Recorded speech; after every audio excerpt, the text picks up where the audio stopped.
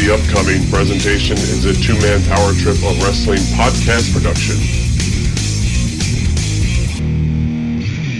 He's controversial. 20, 30, 40, 50 years from now, He's outspoken. you will tell your kids and your grandkids and your great-great-grandkids And he tells it like it is. that you watched a great athlete named the Franchise, and he was the greatest world heavyweight champion of all time. He is the Franchise Shane Douglas, and you are listening to the Triple Threat Podcast. Prepare to get your ass franchised.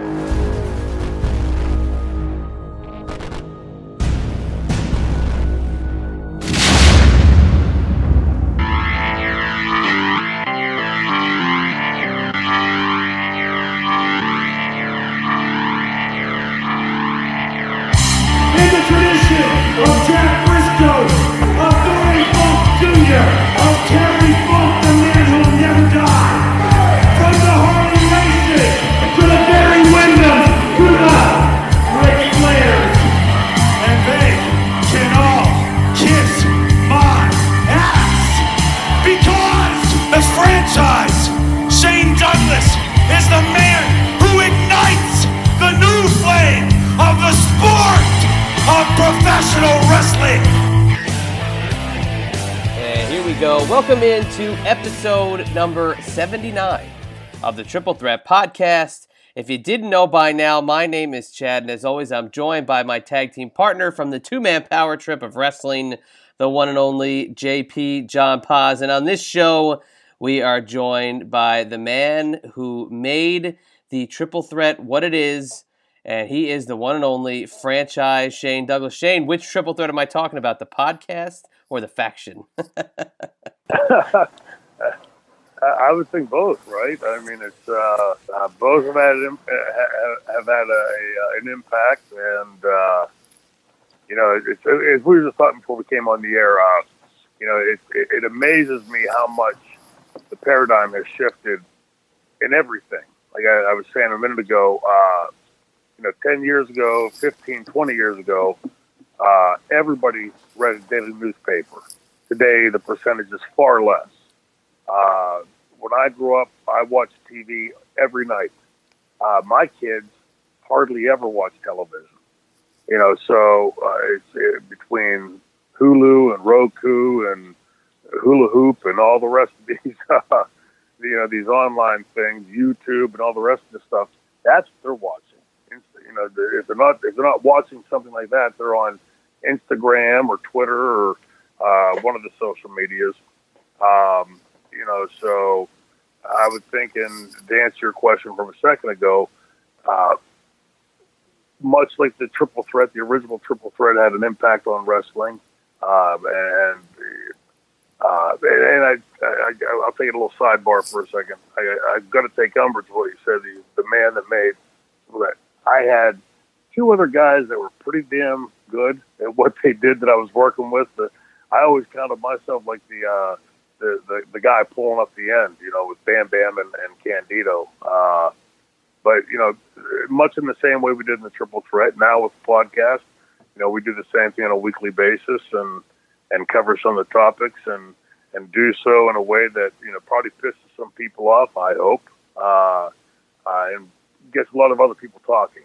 And I think our business desperately needs that right now. Oh, absolutely. But there's always a method to my madness. So I'm gonna get to that in a minute. And the reason I mentioned the Triple Threat right out of the gate. But before we get into that, Shane, you're getting back out on the road this weekend. It was a hell of a past couple weeks. The snow, the cold, then the snow starting to melt. How are you feeling rolling in here to this first month of the year? Another great, glorious year of professional wrestling for you. And later on in the show, we're going to talk about some of the early days. But how you feeling these days, Shane? The snow's starting to melt finally after that deep freeze that we went through last week. Yeah, it's been damn cold. We had we were, I think, at minus 2 or 3 degrees 3 or 4 days ago. Yesterday we were almost 50. Tonight we're going back down to 13 or 14 degrees. And the wind's blowing like hell out there. So, all over the place with the weather. But I've had an incredible break for the holiday, and I'd be lying if I said I wasn't itching to get back out there. Look, when you've been in this business as long as I've been in it, anybody will be lying to you to say, I'm looking forward to moving on to the next phase and stepping away from it. For me, I'm looking forward to getting back out there. I love performing. I love being in front of the fans. I love talking with the fans. I just love being in the ring. And I know that will come to an end sooner than later. But as I get back out to this weekend, and I'm excited about it. I look forward. For me, performing is like breathing.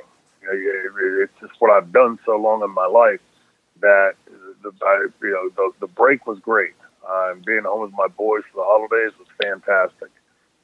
But we're in the new year now, 2019, and this would starts to mark another embarkation of another year in this career, and I'm proud to have been involved in it as long as I've been in it. And who knows? This weekend could be the last, and it could be another 10 years. We'll see, but I'm looking forward to it. Well, we're going to embark on a little journey here on the show and take a little walk down memory lane, but start to explore some of the years that we haven't really talked about on the show. I mean, we've talked about the ECW years a lot. We've covered a lot of the great moments. We've done really deep dives into those moments, like the NWA title throwdown, and talking about Barely Legal with Bam Bam Bigelow, and we're talking about all these amazing events and shows and November to Remember, all these great things, right? We've never talked about some of your earliest days. And we talked about your training with Dominic, and we talked about it with Mick Foley, and obviously we've hit on things here and there, but we've never gone into some of those early days through the territory. So we start a new series in the second half of today's episode called Shane's Journey Through the Territories. And we're going to start that first chapter of you basically pulling out of Dominic's training facility and getting on the open road. But that is to come here in just a couple of minutes. Now, before we get into what's on the run sheet, I'm actually going to throw a little bit of a curveball to you. And this is something that we did not go over, but it's something we have talked about on the show. As you know, it's getting into the WrestleMania season. They talk about the Hall of Fame. We've talked about it ad nauseum, so we're not going to spend a lot of time on it. But the Bam Bam Bigelow induction has started to be kind of thrown out there again. So, with all that being said, if they ask you this year, Shane, Francine said she would say yes, but they would never ask. We're just going to throw it out there one more time. If they ask you to induct Bam Bam Bigelow for the 2019 WWE Hall of Fame, what would the franchise do in this instance? Look, everybody knows my feelings for Vince, and everybody knows Vince's feelings for me, and I'm fine with that. I'm sure he is as well. But look, I've got a world of respect for Bam Bam Bigelow. I count myself as being incredibly fortunate and blessed to have had him standing by my side as we built the Triple Threat in the ECW and the market is left on wrestling. I've reached a point in my life and my career where I'm not going to marry Vince McMahon, and I'm never going to work for him.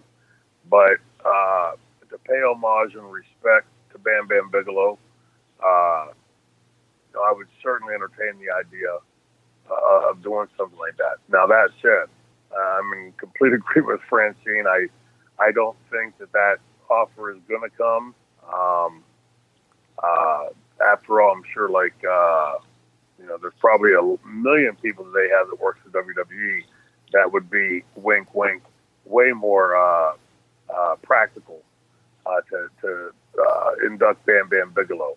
But I think it's a travesty that Bam Bam's not in the Hall of Fame already. If nothing else for his kids, Shane, Colton, and Richie, that they should have the right to be able to remember their father that way, because Scott was that big of an impact on wrestling. When wrestling went to its monster levels, Bam Bam, with that push that he had, just his general look and his athleticism, at that size. To me, it beckoned back to like the Crusher Blackwells and the big guys that I had seen when I was growing up before I got into wrestling. And Bam Bam did that. They took it to another level. We always hear the phrase, the best big man in wrestling, and there are a lot of incredible guys that get put into that category. But Bam Bam, I think, by the fact that he had done it in WWF, he had done it in WCW, he had done it in ECW, he had done it in Japan. Just sort of transcended and took it to a different level. So I hope Bam Bam gets inducted. If I don't get asked, which I wouldn't expect again, I will certainly be watching and rooting, and probably with a tear in my eye watching it. Again, Scott Bigelow certainly deserves that, and I hope for his kids' sake that happens this year, because it certainly should have a long time ago. So hopefully for their sake and for Scott's memory that does happen. Absolutely. Just wanted to ask you, because we're going to start hearing it as soon as the report was out there the other day. I knew it was going to be one of the things that was definitely going to be, let's put it this way, whenever you log back onto Twitter, I'm sure you're going to be seeing it in a plentiful amount throughout your notifications. So just want to get that out of the way. But again, fun show we're going to have here, kind of exploring your past. And speaking of the past, JP stepping up to the plate in a big way and circulating a picture on Friday night. So JP, why don't you get your ass in here now and talk about this picture, because not only do I get it in our little group text, I got it separately, and you got to click on it to Zoom, and you got to see all the participants. But JP pulled one out of the archives. JP, why don't you talk about some of these folks that were surrounding Ted Turner in this iconic photo of all the Turner superstars? Shane, I love this picture, and obviously this is when WCW, Ted Turner, bought the UWF, but all these guys are in. You got the Stinger, you got Luger, you got Ron Simmons, you got the Dynamic Dudes, and you've got Dickie Murdoch, for some godforsaken reason, was able to stand next to Ted Turner. I joke, obviously, about Murdoch, but it's just funny that he's in there right next to Ted Turner. How did all those guys end up in that picture? Was that something you guys were just there, or were you hand-selected to be taking that picture with Ted Turner? No, it was completely spontaneous. That was taken at Center Stage on Peachtree Street in Atlanta. And Ted stopped by. It wasn't the only time he stopped by, but he didn't stop by frequently. And he popped in, and we were sort of milling about and talking, and a photographer was there and said, sort of squeezed us all in and took the picture. It was very, very spontaneous. There was no hand selecting or, hey, you move here or you move there. We were sitting there talking on stage, and the photographer just, sort of asked us to, hey, pull in tight for a picture. And if it's the same picture I'm thinking of, do I have a smile on my face looking in Ted's direction? Yes. And the reason I remember vividly, the reason I had that look on my face was that was the first time I'd met Ted and was talking with him. And, for some reason in my head, I always thought that Ted Turner would have like a James Earl Jones voice, like Darth Vader. And, he was such a down-to-earth, normal guy.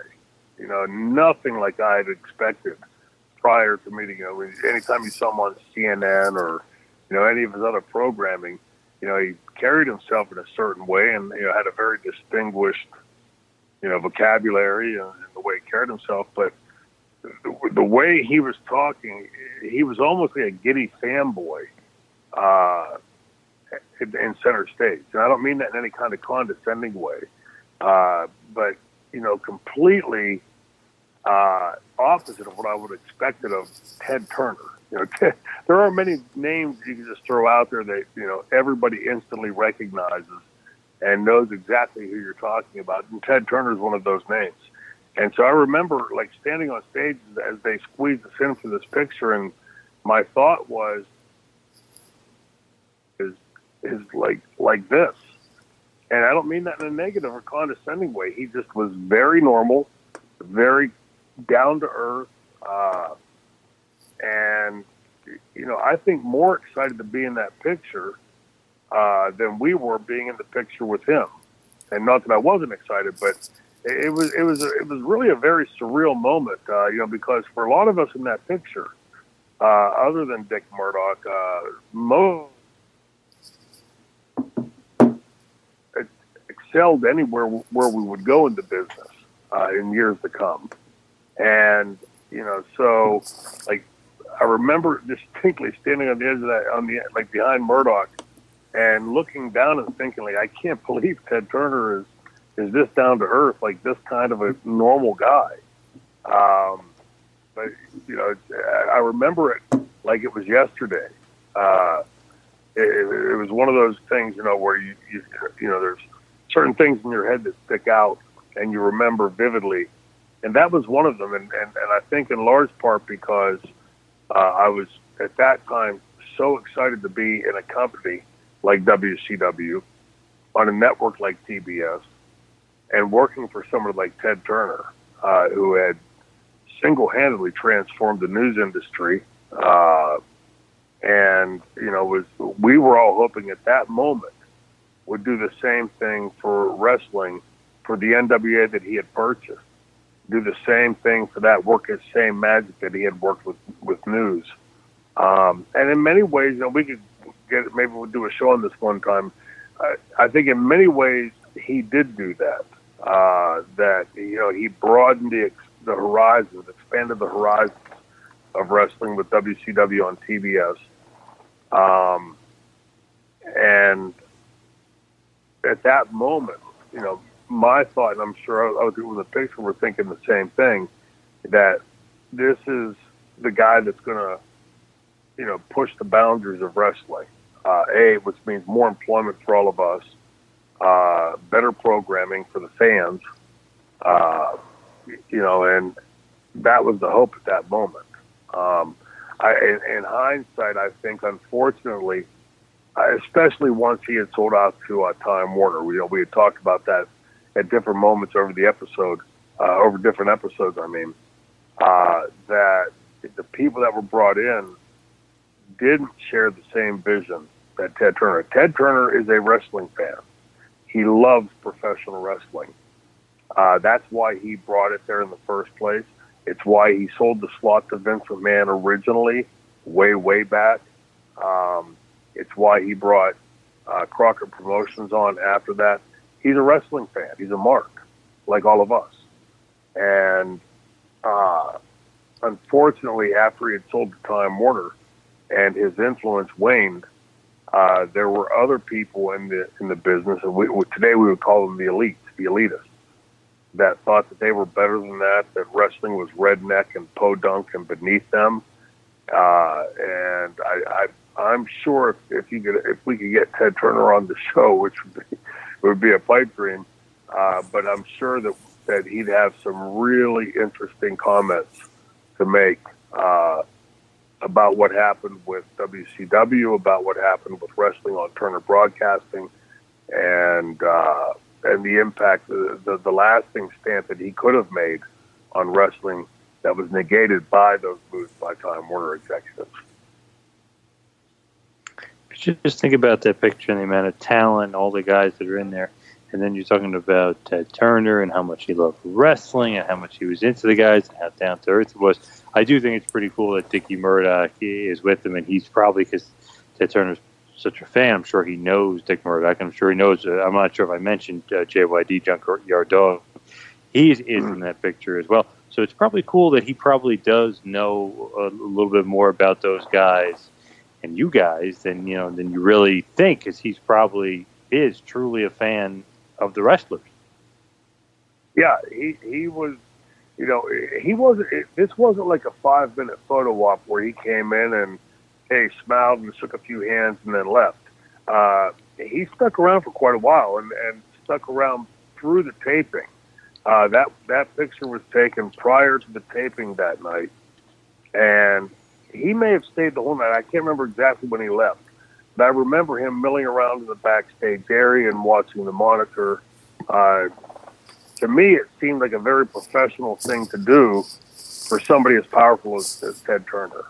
You know, in my way of thinking, he has people that does that stuff for him. But it was very clear to me that, you know, aside from being a fan and a mark of the business, he was sticking around and watching, not just as a fan. You could certainly see that part of him. But there was also a part of him that was watching as a businessman. Am I getting my money's worth? Can this product be improved? What do I think of my talent? There was very much a business acumen that was at work with Ted Turner that night, and that always stuck with me, you know, because, you know, I think a lot of people today sort of have this, especially now with all this talk about, you know, tax certain people more or whatever, that, you know, people that are wealthy or that, you know, made that big chunk of money, that they don't need to worry about stuff anymore, that, you know, just, they're on sort of autopilot. I didn't see that in Ted Turner. The Ted Turner that you see in that picture and what I saw that night at Center Stage was a very hands-on executive that was very interested in seeing what his money was buying and making sure that he was getting his money's worth. Now that said, like I said a moment ago, he was a fan. You know, you could tell by watching him, the grin on his face as he was watching the monitor, that he very much liked the product. But there was also a part of him that you could see that the wheels were turning. You know, like and doing all the things I mentioned. You know, for me, it was a very cool experience. You know, meeting Ted Turner. Not a lot of people could say they've done that, and probably less can say that they've worked for him. And for me, it was just a hell of a learning experience to be standing there. And, you know, part of my grin in that picture and standing there is, I can't believe I'm standing on this fucking stage with Ted Turner. You know, this is pretty goddamn cool. And, you know, it's I guess I remember it was yesterday. It was really a pretty surreal moment. You think that Turner's sitting there thinking, like, the dynamic dudes, I love this gimmick. Man, this is a great gimmick. You think he was thinking that at that point? I'm sure he's looking at us and thinking, like, who the hell are these two geeks that I'm paying good money to? No, I'm joking. He was, you know, Ted didn't, when he came in there, he didn't treat Dick Murdoch differently than he treated me and Johnny Dog differently than he treated, you know, say Brian Pillman or somebody else. He came in, he was a very down-to-earth guy. I mean, he was, you know, like I said, he was, I don't want to say giddy because that makes it sound like I'm being condescending or he seemed like very appreciative to be standing there, you know, to be getting ready to watch the show. And, you know, I've been around enough fans in my life. Ted Turner is a wrestling fan. We know that from the history on TBS and his networks. But in that picture, that night at Center Stage, what I saw before the taping, what I saw during the taping, completely representative in that picture. You can see a guy, I think, in that picture with Ted that he's having fun. He's enjoying himself. You know, add to that later what I saw with him watching the monitor backstage and, you know, talking with, you know, the agents and, you know, everybody that was running the show, that he was very hands-on. This wasn't just, hey, I'm a fan, so I'm going to dump a whole lot of money in something, and it doesn't matter because I'm a fan. He was very much a hands-on businessman, and you could see in that night, aside from his fandom and his appreciation for the sport, you could see that he was very much a hands-on businessman. So who's the locker room leader at that point in '89, Shane? I mean, that's, Sting is on the rise. Obviously Flair is he's still the man, but who's like the guy that's kind of basically the grand poobah of the locker room at that point? Well, there were a bunch of them. Bobby Eaton, believe it or not, was too because of his work ethic, but he was also a very approachable guy. Murdoch, Dickie Murdoch was, I don't know if Dickie had a serious bone in his body other than when he was performing. When, as anybody had ever seen. But, just to give you an idea about Dick, we were leaving a hotel one day, checking out to go to the next. So I'm walking down towards the stairway. I hear laughing, like belly laughing. And as I get closer to the stairway, there's a door open, and I can hear the laughing is coming from that room. So I look in, and it's Dick Murdoch watching the Three Stooges on TV. And he's laughing his ass off, rip-roaring time. And then later that night, he was doing the curly shuffle in the ring. And that was Dick Murdoch. But because of him being Dick Murdoch, he certainly carried a lot of sway in the dressing room.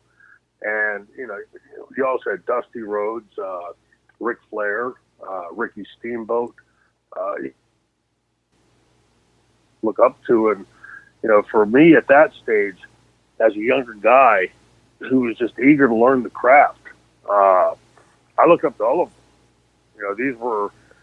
These were all legends and icons. We throw those words around so loosely in the industry today. These guys have all stood the test of time. I thought that then, but here we are 30 years later, and all of these names are still very well remembered by wrestling fans, and all of them legit legends, most of them Hall of Famers, if not all of them. So, we were blessed. When people have heard me say how blessed I considered myself to be in the business when I was in the business, as a kid coming into the dressing room, it was damned intimidating. You're standing in a dressing room of guys that have all achieved, guys that have all done it. There's a lot of guys that run their mouths. There's very few guys that have done it. Done it meaning drawn the money, been there for a prolonged run, withstood the test of time. I don't care what industry you're talking about, whether it's music, entertainment, wrestling, whatever genre you want to pick. If you've lasted for decades, you're doing something right. And for me, just go back to that picture for a second. At that snapshot moment in time, I'm a kid still trying to learn my craft. And I'm sharing a dressing room with guys like Dick Murdoch, Rick Steamboat, Ric Flair, Harley Race, Jake Roberts, Bob Orton. So many guys that came through there that, if you fell down into a pile of pig shit and came out with a golden horseshoe, you'd call yourself lucky. But if you walked into that dressing room and worked 350 days in a dressing room with guys like that, legends like that, shame on you if you couldn't learn your craft. That means you weren't paying attention, or you sucked as an athlete, one or the other. And, for me, as such a huge wrestling fan, it's such a mark for the business and such a mark for all of those guys. Here I am now traveling with them, working with them, watching them. I used to sit back and watch all of them. How did they unpack their bags? How did they pack their bags at the end of the night? How did they prep for their matches? What was the process? Because they all had different processes. And, for me, being in the dressing room like that, this was like a pig in shit. A pig in shit in his favorite sty. Because here I was now working with these guys, learning from these guys that I looked up to, that I was a fan of, and in the industry that most people can only ever dream about being a part of. And to sit there and, like I said, go back to that one night, that one snapshot, the night that picture is taken. In that dressing room that night, I can vividly remember, my feelings of being in that dressing room, how fortunate I considered myself, how many guys broke into wrestling around the same time I did that did not entertain the same opportunities that I had. And working with these guys, traveling with these guys, learning from these guys. And, with that came a responsibility. If these guys are going to rub elbows with you and take the time to talk to you and answer your questions and give you a pointer here or there, that there is some responsibility to that. That you damn well better down the road be able to demonstrate that you learned something from working with those guys, traveling with those guys, learning from those guys. If I was going to be a doctor, pick out 10 or 15 or 20 of the biggest names in medicine, right? This is what I got to enjoy. And this is the opportunity that I had handed to me. And I, for one, was not going to look that gift horse in the mouth. I knew that at any moment it could end. Shane Douglas at that moment in time was not such a talent that you had to keep him around or that he was indispensable. And so I fell back on the things I learned from my parents, hard work. If you're willing, and I tell my kids this today, if you're willing to pursue a dream, regardless of what that dream, no matter how unachievable that dream may seem, if you're willing to work harder than everybody else, not just think you're going to work harder than everybody else, but genuinely work harder than everybody else, and I think you stand a far better than 50-50 chance of achieving that dream. I experienced it.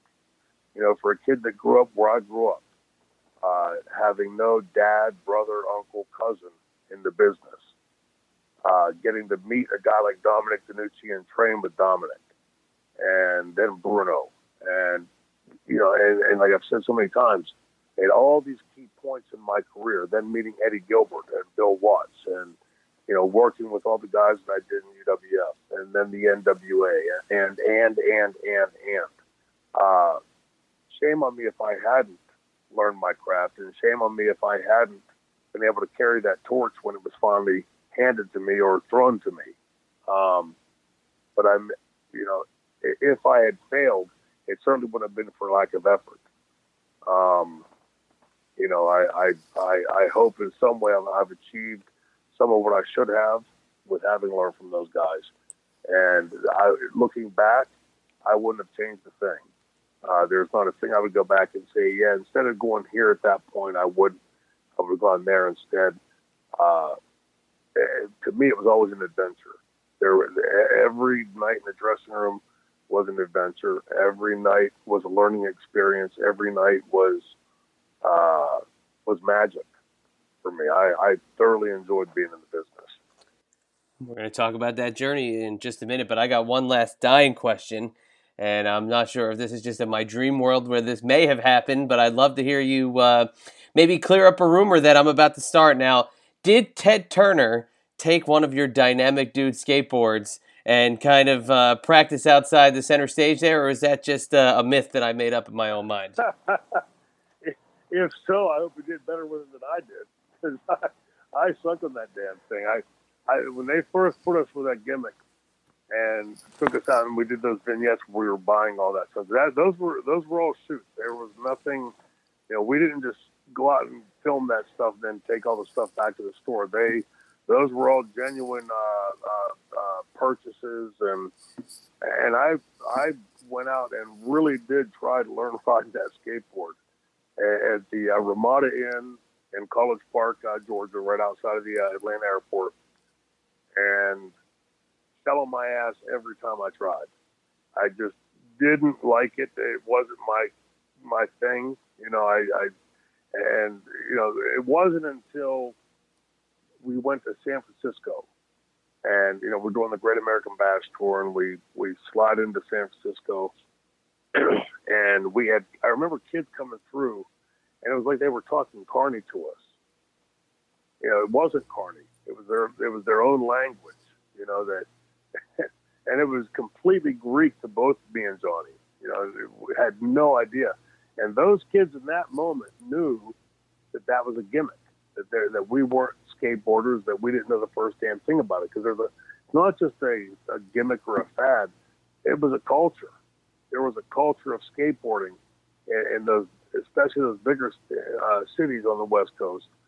And so to answer your question, I don't believe that Ted Turner was out on the skateboard. The rumor I heard was that he beamed in like via Star Trek, like he beamed in and beamed out. But which you'd have to ask somebody else who's got the more inside lane than I have with Ted Turner, because that was the rumor that I heard. He was famous for colorizing classic films, so I wondered, did he add the neon to the Dynamic Dudes? The Dynamic Dudes, just a real quick sidebar here. We launched, Johnny and I were on the Hostile City Showdown pay-per-view in Nashville, and we wrestled with Samoan SWAT team as Johnny and Shane. It was either the Next Generation or the New Generation, and I've never been able to find out exactly which one it was, but it was one of those two. And the Dynamic Dude's name was a creation of Pizza Hut executive Jim Herd. He had commissioned and spent, we had heard at the time, $60,000 to find out, like, what were the big words and phrases in California, because he believed that whatever was big in California worked its way eastward and would eventually be big there. And the top two words on that study were dynamic and dude. And so in his Pizza Hut brilliance, he came up with the Dynamic Dudes. So $60,000 is where that name came from. And I would dare say it was probably not the best, most creative moment. It was when Johnny and I first got told that. Eddie Gilbert told us the morning after Hostile City Showdown, as we were getting in the hotel van to go to the airport. And, Eddie had a real wry sense of humor, sort of dry. And when he first said it, it just sounded so stupid, because we had just debuted last night as Johnny and Shane, the Next Generation or New Generation. And now he's telling us we have a new name.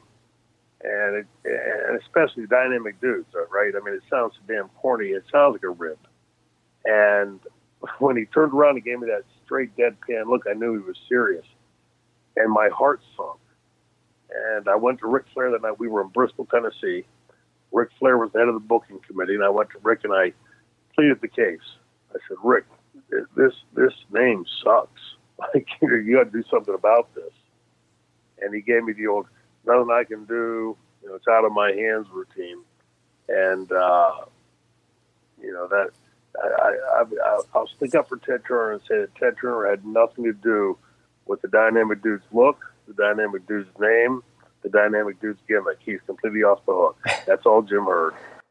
Maybe it was the Jane Fonda hotline move to Jim Herd. Maybe that was it. Maybe Jane Fonda and her exercises were behind it. But that picture, that was a great find by JP. Iconic time, and really cool to get to talk about that. But we're going to take the time machine back a little bit. Now, I'm not going to say this is like chapter 1, but this is the beginning of where we're going to pick up after the stories we've heard about you training with Dominic and meeting Mick Foley and him being outside in the car and you guys getting to know each other and being late for the shows and all the great stories you've told us so far. We're going to pick it up with you are now leaving Dominic. You are now you're going to be out on the open road. I don't know, were you starting off by yourself? Tell us what happened immediately after you were now deemed ready to be a professional wrestler. So after Dominic had a working relationship with Bill Watts and brought pretty good chunk of Bill Watts' talent to the tri-state area, what we call the tri-state area, Pittsburgh, Ohio, West Virginia, and ran through there. Eddie Gilbert, who, unbeknownst to me, was the sort of acting booker. And, Bill Watts was still listed as the booker in UWF, but Eddie was his assistant. But Bill was focusing on, at that time, taking UWF National to compete with Vince and WWF. And so Eddie was left with the sort of day-to-day booking chores. And Mick and I used to work on all Dominic's shows. We were always the opening match. Dominic would put he and I on as the curtain jerk. And in Clarksburg, West Virginia, Eddie Gilbert and Terry Taylor pulled me and Mick back outside of the Nathan Goss Arena and asked if we'd ever thought of going on the road. And neither of us ever had. And they told us they wanted to bring us on the road. And so we, in my head at that moment, in the small world that I knew of wrestling at that time, Mick and I were going to go on the road together. And I got the call from Eddie a few weeks later. Excuse me, I accepted and expected that Mick was going to be going as well. And Eddie told me that day that it wouldn't be that way, that Mick was going to be coming in a few weeks behind me. And he gave me my start date. I can't remember exactly what the date was. It was warm out, though. It was hot, so it must have been summertime. And I believe 1986. And I packed up my car and drove from Pittsburgh to Dallas, which is where the UWF office was then, and fully expecting Mick to be like 2 or 3 weeks behind me, which is what Eddie had told me at the time. And when I pulled in, I get in. The office was between Dallas and Fort Worth, and beautiful high-rise office building had it looked sort of like the Arc de Triomphe in Paris. And when I pulled into the underground parking, as I was going to the elevator, I ran into Sting and his wife Sue, and we wrote. I told him who I was, and I followed him up to the office, and Eddie came out and met me, and gave me the idea. Wanted me to come by his house the next day or two, and because I had met Sting and Sue there, I was looking for some place to stay, and they had a room in their home they were renting out. So that was where I ended up staying and living for the first 6 or 7 months that I was there. And a day or two later, whatever it was, went to Eddie's house, which is where we came up with the name Shane Douglas. I was still Troy Martin at the time, and that's where it all transpired. It was took about 4 days. I remember driving down. I didn't want to have to rush and drive straight through, so I just sort of sauntered down to Dallas. It took 4 days driving down, and I would drive as long as I wanted to drive, and then pull over and get a hotel room for the night. And for me, it was like embarking on an adventure, like an odyssey. It was exciting, and at that moment, at that point in time, this was not something I ever thought of or endeavored to do with my life. I never planned on being a professional wrestler. For me, this was something I was going to do, at that point, for a year or two, maybe, and then, fall back on my education and use that. And, that never happened except whenever I taught school and, a couple other things that I've done. But, it was exciting. And along the way, and while I was en route driving to Dallas, Eddie was, we were talking daily, and he gave me the phone number of a guy, and he said, I'm going to put you guys in this tag team. And the other guy was Davey Haskins, and who later became Davey Rich. And Davey and I had spoken several times on the phone while I was en route. And then the following week, once I got there, the following Monday, I was on the road from that point forward. And that's where I met up with Davey Haskins and Carl Fergie and Ron Simmons. And we ended up, being the road warriors together. Now, when you're going basically from the training school to a big promotion like the UWF and different things like that, not only in your case, in a lot of other cases, how much of a role does Dominic or the trainer have in talking to that promoter? Do they say, do they request something? Like how do you get, basically, maybe they see you, maybe they don't see you, but how do you kind of, basically move up and get a promotion, if you will, from your not from your trainer, so to speak, but from, let's just say, from your trainer to a big promotion like UWF? Is that a lot of them knowing you, scouting you, or is that a lot of them trusting in Dominic DeNucci? I think it's both. I think, just personally speaking, I believe that, I got my foot in the door, and Mick, later, because they had seen us working together on Dominic's shows. They could see that both of us had the heart and the drive and the work ethic. And I'm sure, having been trained by Dominic, and keep in mind, Bill Watts, even though he wasn't on the road at that time, I'm sure he's listening to Eddie saying, "Hey, we found a couple guys."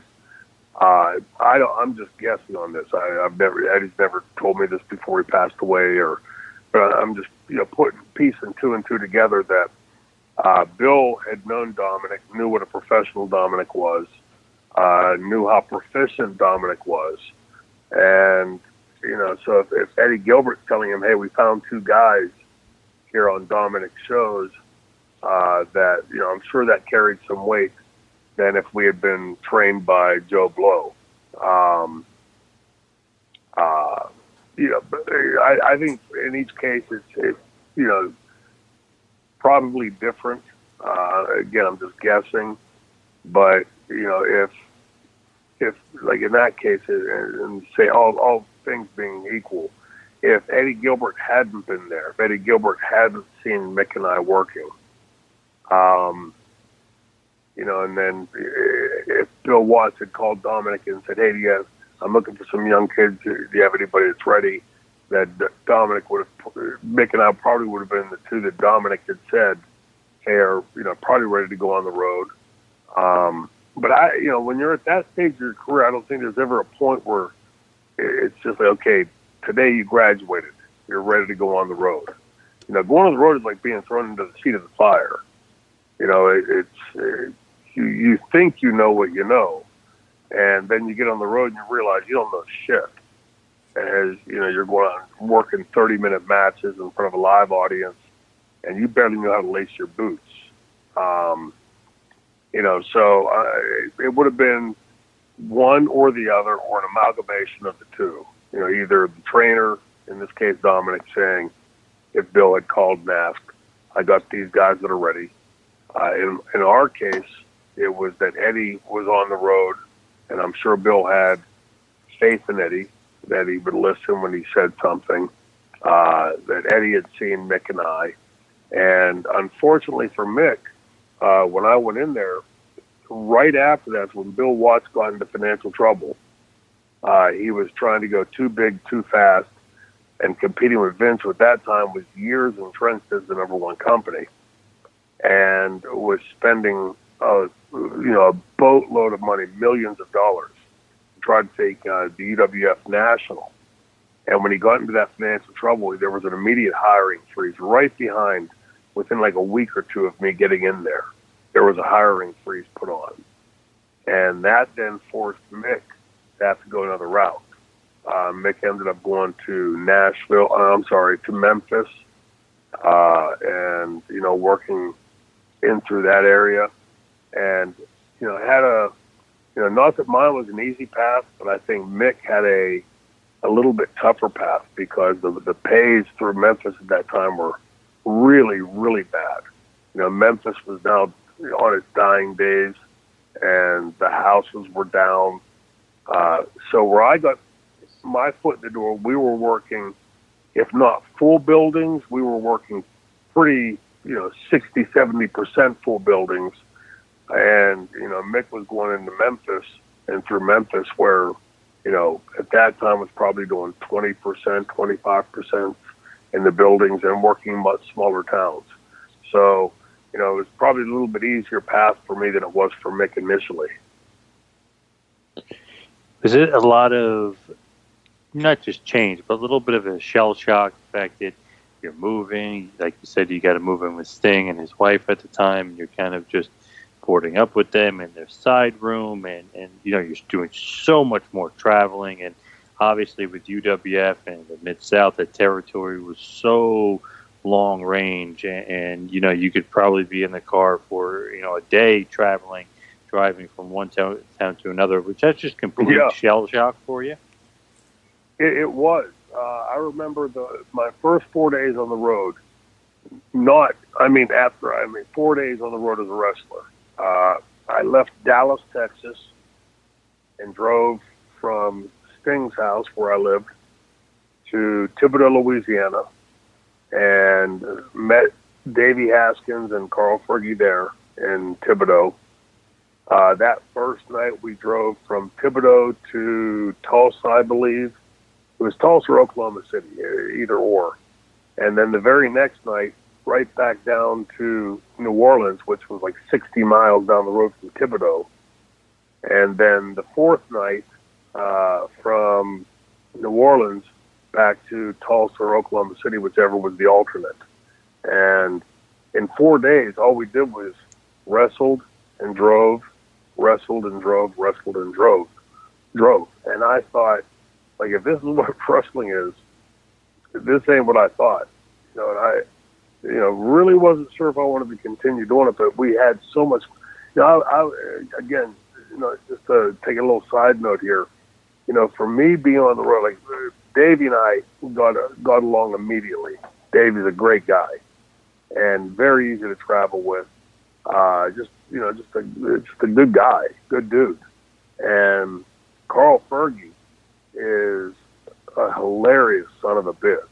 I mean, you could be being starved, and if you're traveling with Fergie, you're having a good time because he's so damn funny.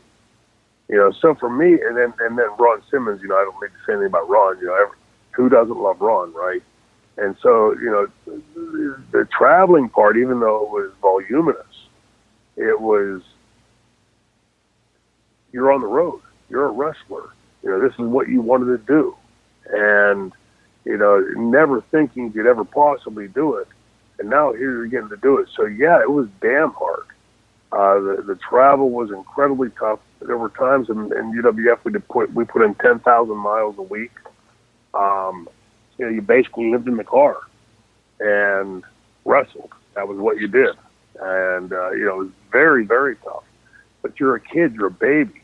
I was 21, 22 years old, and I'm on the road as a professional wrestler, working in front of live audiences with guys like Dick Murdoch, Pez Whatley, Dick Slater, Eddie Gilbert, Terry Taylor, on a night-to-night basis. I mean, at that point, again, at that moment, I'm not thinking this is going to be my career for 30 years. I'm thinking I'm going to do this for a year, maybe two. And for me, this was just like, I'm getting to live a dream. This is fucking cool as hell. And in getting to do that, you don't stop and think like, hey, this is tough. The driving's a little bit too tough, because it wasn't like you were driving, everybody else was flying, like what later happened in the NWA.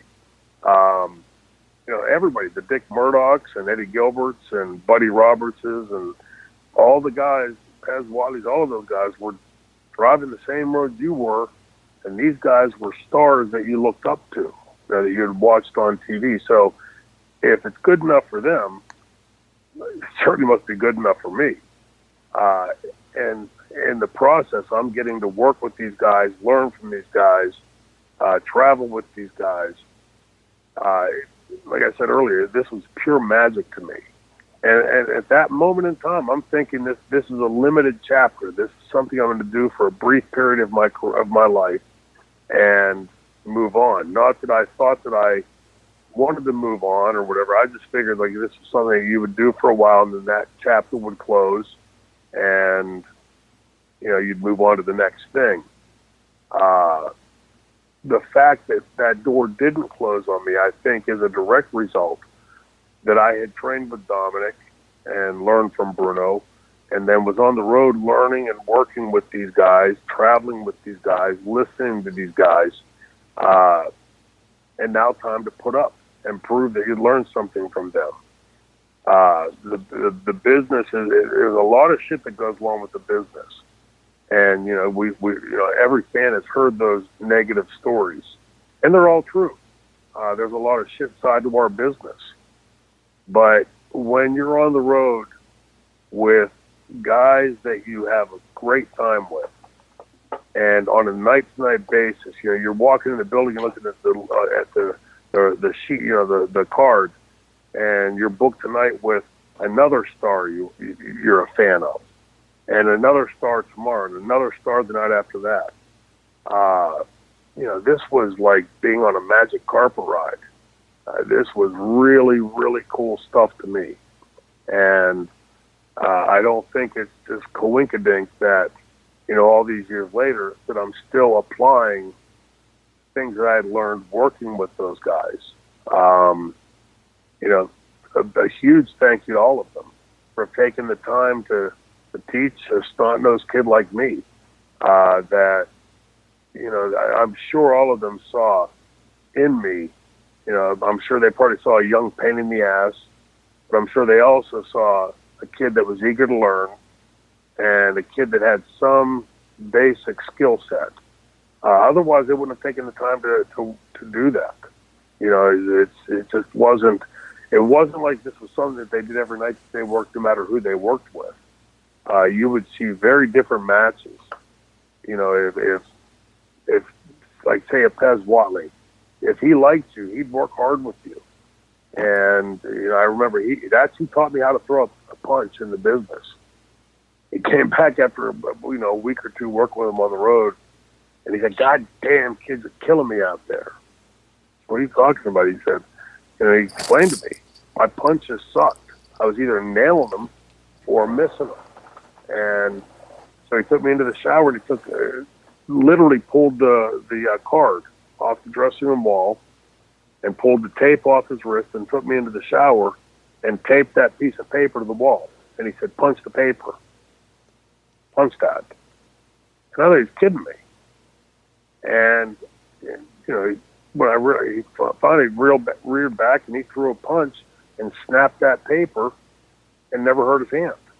It was like a magic trick. Like, how do you do that? And every night he would make me do that in the shower.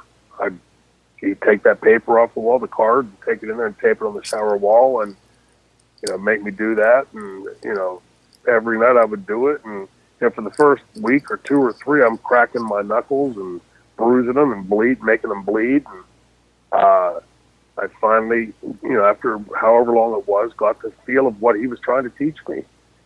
Those kind of instances, how to throw a punch, how to set up a spot, how to take a rest hold and keep it interesting to the audience, how to portray something to the audience, how to sell. These were all things, you're not born with these things. At Dominic's school, we were taught how to do the moves. So, Mick and I and all the rest of Dominic's students knew how to do a suplex. We knew how to do a body slam, a hip toss, a heel. We knew how to chain wrestle because Dominic made us chain wrestle our asses off. Those types of basic things. Anybody that's ever graduated from a wrestling school should know those things, how to do those moves. Now, what makes a Ric Flair a Ric Flair? It's not just that he knows how to do the moves. He knows when to do the moves. He knows how to tell the story. I was just talking to Kevin Sullivan the other day on the phone, and I reminding him, the first, 5, 6, 7 years I'm in the business, the old timers keep on saying, kids, you got to learn to tell a story. You got to learn to tell a story. And it's like the Holy Grail. I mean, what the fuck do you mean, learn to tell a story? I'm not to wrestle my ass off. What are you talking about, tell a story? And, suddenly the light bulb goes on after, several years of being on the road. Steve Austin and I, before I did his podcast last year, talked, and we both agreed that it took us both about 6-7 years before we finally caught on and realized what it was they were trying to teach us. And, so that came, for me, that was a culmination of working those 340, 350 plus days a year with the Pez Watleys and the Dick Murdochs and the Buddy Robertses and the Eddie Gilberts and the Dick Slaters and there was a never-ending road. But every night was a chance to learn something new, a chance to learn and get better at your craft. And, for me, looking back on it, again, like I said earlier, there wasn't a thing I would change about the way I had come through, because at every stage of my career, I had the best of opportunities, and hopefully I've lived up to that. And what all those guys that I've mentioned, and promoters and bookers and, production personnel and everything else, hopefully I lived up to that.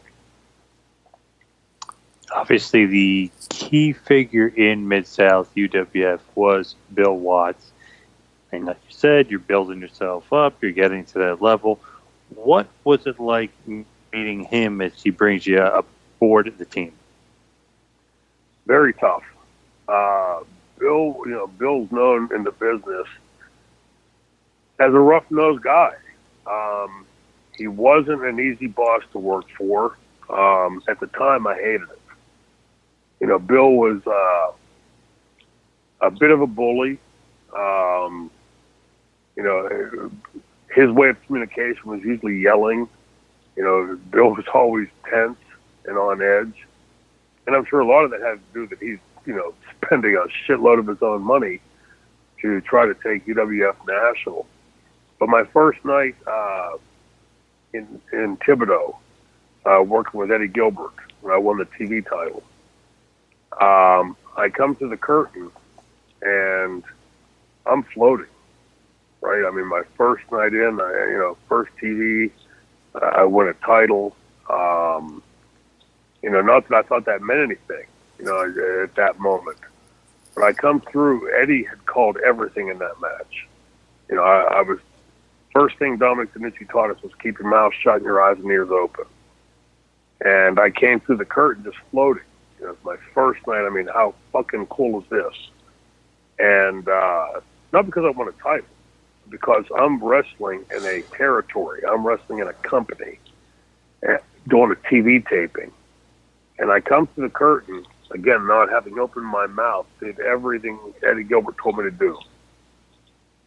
And I come to the curtain, and when it came to the first curtain, the entrance curtain, about 15, 20 feet back, there was another curtain, like a back partition. And to the right of that, my right, was the dressing room door. And I come to that curtain, I'm taking my tape off, and I look up, and Bill Watts is standing there to the left of the door against that second partition curtain. And, Bill's not a small guy, 6'3", 6'4". At that time, I'm guessing about 320. A big boy, and, carries himself like a big old tough cowboy. And he's the boss, right? It's his company. And he's standing with his hands on his hips. And as I approach him to go into the dressing room, he says to me, "What the fuck was that?" And, I stopped dead in my tracks, and in my head, I'm like trying to computer go through, and compute, like, what's my response? And I quickly settled on, it's my first night. He's fucking with me. He's ribbing me. Because certainly he would know that Eddie called that match, and this is my thinking at the time, the extent of my wisdom at the time in the wrestling business.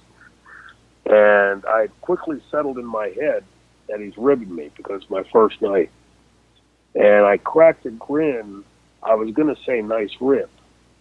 And as soon as I cracked that grin, that big bastard came at me and slammed me into the wall. And his nose is about 2 inches from my nose. And he's yelling and spitting in my face, saying, "Don't you ever turn your fucking back to the camera," and, you know, screaming. I mean, in an audible tone that I thought any second he's going to say, "Get your shit and get the fuck out, you're fired." It was very, very tense, and I certainly didn't like it. But I realized very quickly I had had coaches like that before, that he wasn't yelling, "Hey, you suck, you're a piece of shit, you motherfucking idiot." No, it wasn't that kind of screaming. It was barking instructions at me. And I knew what he was doing. I hated it. I didn't like it at all. But I sure as hell wasn't going to tell the boss and a guy that was about twice my size to fuck off. And, you know, and I caught on very quickly. You know, plus you have the guys in the dressing room telling you, it's just Bill's way. He doesn't mean anything by it. You know, he's just trying to teach you, that kind of stuff. And, you know, you catch on with it pretty quickly. But I also caught on very quickly with Bill. The one thing he didn't do is not take his demand or his advice. If he said, "Don't turn your fucking back to the camera," if you turn your back to that fucking camera again, you're going to catch even more hell the next time. And, you know, Bill was tough. But, you know, as much as I hated it at the time, I look back at it now and I'm appreciative of it. Because, you know, if I'd had somebody going, "Hey, that was a great match, kid," you know, why would there have been any reason for me to try to learn or work harder? Again, I personally, I wouldn't have Bill's style if I was running a company. But, you know, again, how many times in this episode, in these podcast episodes, or in any interview you've ever heard me do, have you heard me say, "I learned this from Bill Watts," or "Bill Watts taught me"? You know, again, just one of those things that, like I said, I wouldn't have changed, even though I didn't like it at the time. You know, I certainly learned from Bill Watts. Is Dominic kind of keeping track of you? Is he following up with you? Are you following up with him about how you're doing in UWF, or, you know, how you're doing on the road? Or is it one of those things that he sends you off and you're off and you're gone? Well, for years, decades actually, I thought that it was that Dominic had just sent us off and, you know, helped us get started, and that was it, and he was going training somebody else. Lately, you know, like in the last 5, 6, 7, 8 years, you know, Dominic and I have, you know, not that we ever fell out or, you know, didn't stay in contact, but over the last several years, especially, Dominic and I have, you know, reconnected. You know, I see Dominic multiple times a week. I was out at his house today. Turned 87 years old yesterday, by the way. Oh, happy birthday. Yeah, Dominic's 87 now, and look, still kicking and getting along great. But so I was out there today. But to answer your question, I think what he did, you know, I know what he did because we had spoken about it several times. He did keep very close tabs. Several times he had called Bill, unbeknownst to me, called Bill and said, "Hey, you know, tell the kid this." You know, just little things like that. But at the time, I was completely unaware of. Had no idea. He never told me. Bill never told me. Nobody ever told me those things. It was just things that, you know, I've learned since. And, you know, Dominic, the one thing about Dominic is he's a genuine guy. And for me, for Mick, for Cody Michaels, for Brian Hildebrand, for all of us that went through his school, even the ones that never really hit it big, he has an affinity for. Dominic didn't just run a school where he took people's money. He, like I told you before, he trained me for free because he knew I didn't have the money at the time. But if he took your money, he wasn't just taking your money and saying, "Okay, you've learned all you're going to learn, kick it out the door." He took a liking to everybody he trained and kept an eye out for them as best he could. Keeping in mind that Dominic was on the road for quite a while after he trained us, and after he had a school, and then after that was working for the New York Times. After he had I guess you'd say semi-retired because he wrestled, I think, until into his late 60s or early 70s. He wrestled for quite a while. And but he did stay in close contact with all of us. And like I said a minute ago, Dominic and I never grew apart. There was never a time that I wasn't, checking in with Dominic or talking with him or seeing him, several times. I don't think since I met Dominic in 1978, I don't think there's been more than several months that I haven't seen him or talked to him. It's considering how often we were on the road, it's saying something. Dominic he's more than just my trainer. I love the guy like a second dad. He's just a genuinely tremendous human being. And, you guys have met him, and what you saw in talking with him, that's Dominic. He's a completely down-to-earth guy, and he cares about people, and he loves the business. He loves being around the business. He loves talking to the fans. He loves meeting people like you guys that have a love of the business. Dominic is all about professional wrestling, and for me, I've been really fortunate that I met him when I did, and got the chance to learn from him when I did. Oh yeah, very blessed to have met Dominic through you and be around him and get to talk to him a little bit. Just about what's going on. I mean, not even having to do with wrestling, just to talk to him in general is a lot of fun. And even to see him interacting with my daughter when we came out to that one show in Pennsylvania. I mean, it's just fun. He's just a great guy. But I don't know. Did I hear you correctly? Did you say he worked for the New York Times? Yeah. I did not know that. Yeah, after, I can't remember the years. I'm going to say probably around late 80s, early 90s, for over 20 years. He after his wrestling career, and I think this is more condemnation of our industry. Dominic had put in 40 years on the road, and never made anywhere near the kind of money the guys they're making.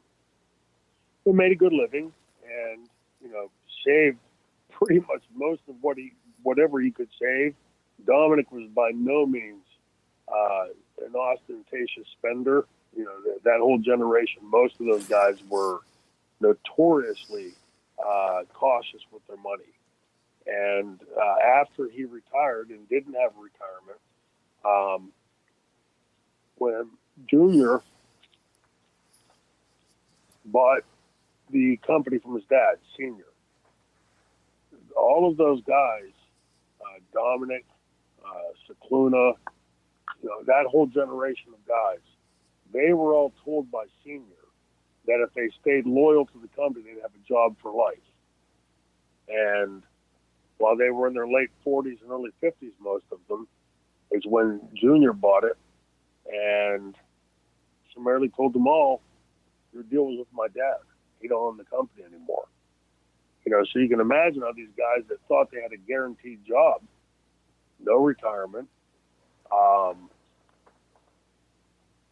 after putting in decades on the road, suddenly now they've got to figure out how they're going to pay their bills, how they're going to keep a roof over their families' heads, feed their families, take care of their families. And if I'm not mistaken, it was Davey O'Hannon who was instrumental in getting, I'm pretty sure it was Cicluna, DiNucci, and several other guys that had gotten hired up there. And they worked in distribution and different areas in the company. And in Dominic's case, Dominic would go on the road, just like he did when he was on the road wrestling. He would go to New York, and he had an apartment in New Jersey, and stayed there Monday through Friday. And after he delivered the Friday paper and got it out, distributed out to all the vendors, would drive back to Pittsburgh and spend a day and a half with Janine, and then turn right back around and drive back in time to deliver the Monday edition. And he's never complained. He considers himself to this day to have been fortunate to have had that opportunity. But I would say shame on our industry that, we've talked about, Ivan Koloff being accused of begging for welfare with the letter that we had talked about before, and somebody like Dominic, the same thing. You can see why a lot of people in the business don't have the highest respect for a certain Irishman. And have the utmost respect for his father, which is the ironic thing. It's the must have been a lot of those guys must have made him feel like he was 2 inches tall and he couldn't hang with them. And I'm not saying they were big timing him. That he probably just felt like he never belonged, and that's why he X'd all those guys out and wanted to bring his own team in because he probably was feeling slighted. And that all it takes is to look at them the wrong way, and that's it. You're done. Yeah, and who knows? Yeah, I would love to. Let me paraphrase this, make sure I say it the right way. Because I've spent my career trying to figure this guy out. Like, when I can't figure something out, it bugs me, and I can't just ignore it and just move on and go to the next thing. There are so many things about Vince McMahon Jr. That you've got to respect, right? I mean, the guy has dominated an industry, monopolized it in many ways.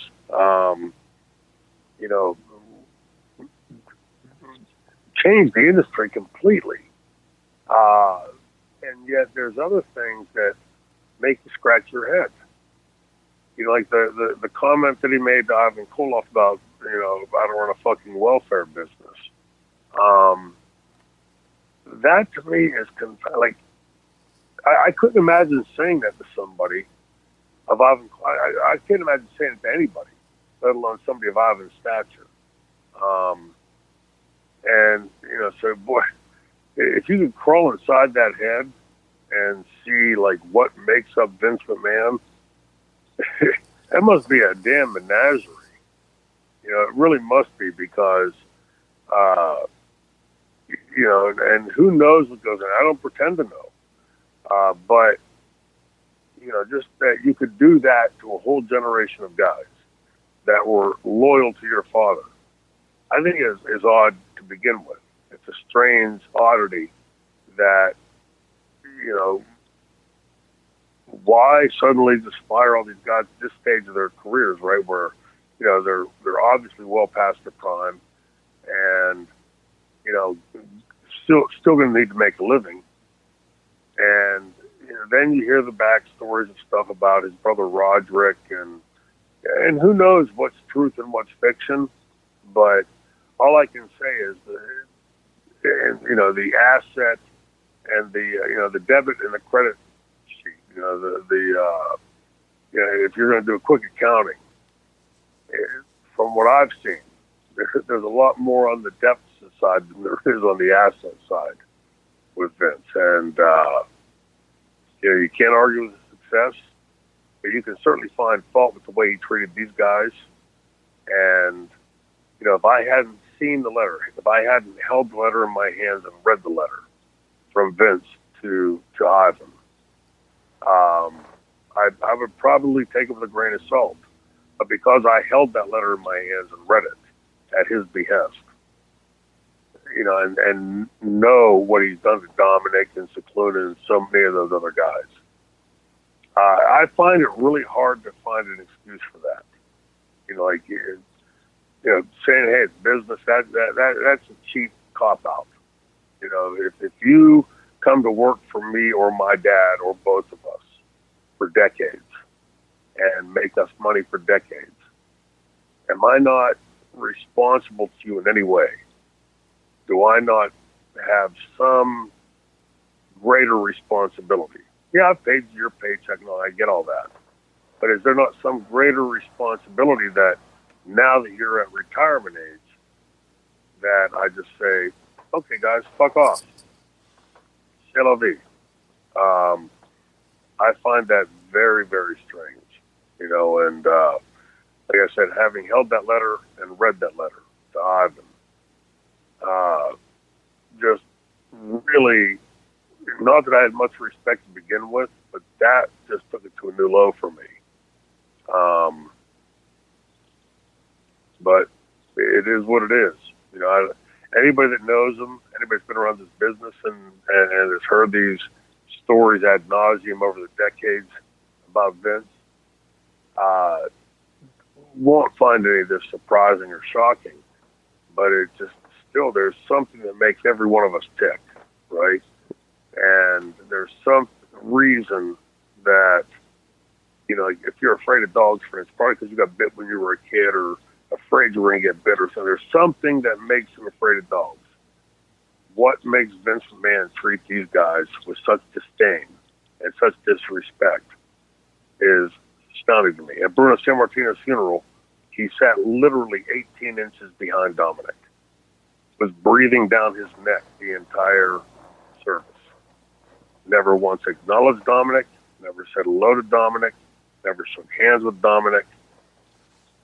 What the hell?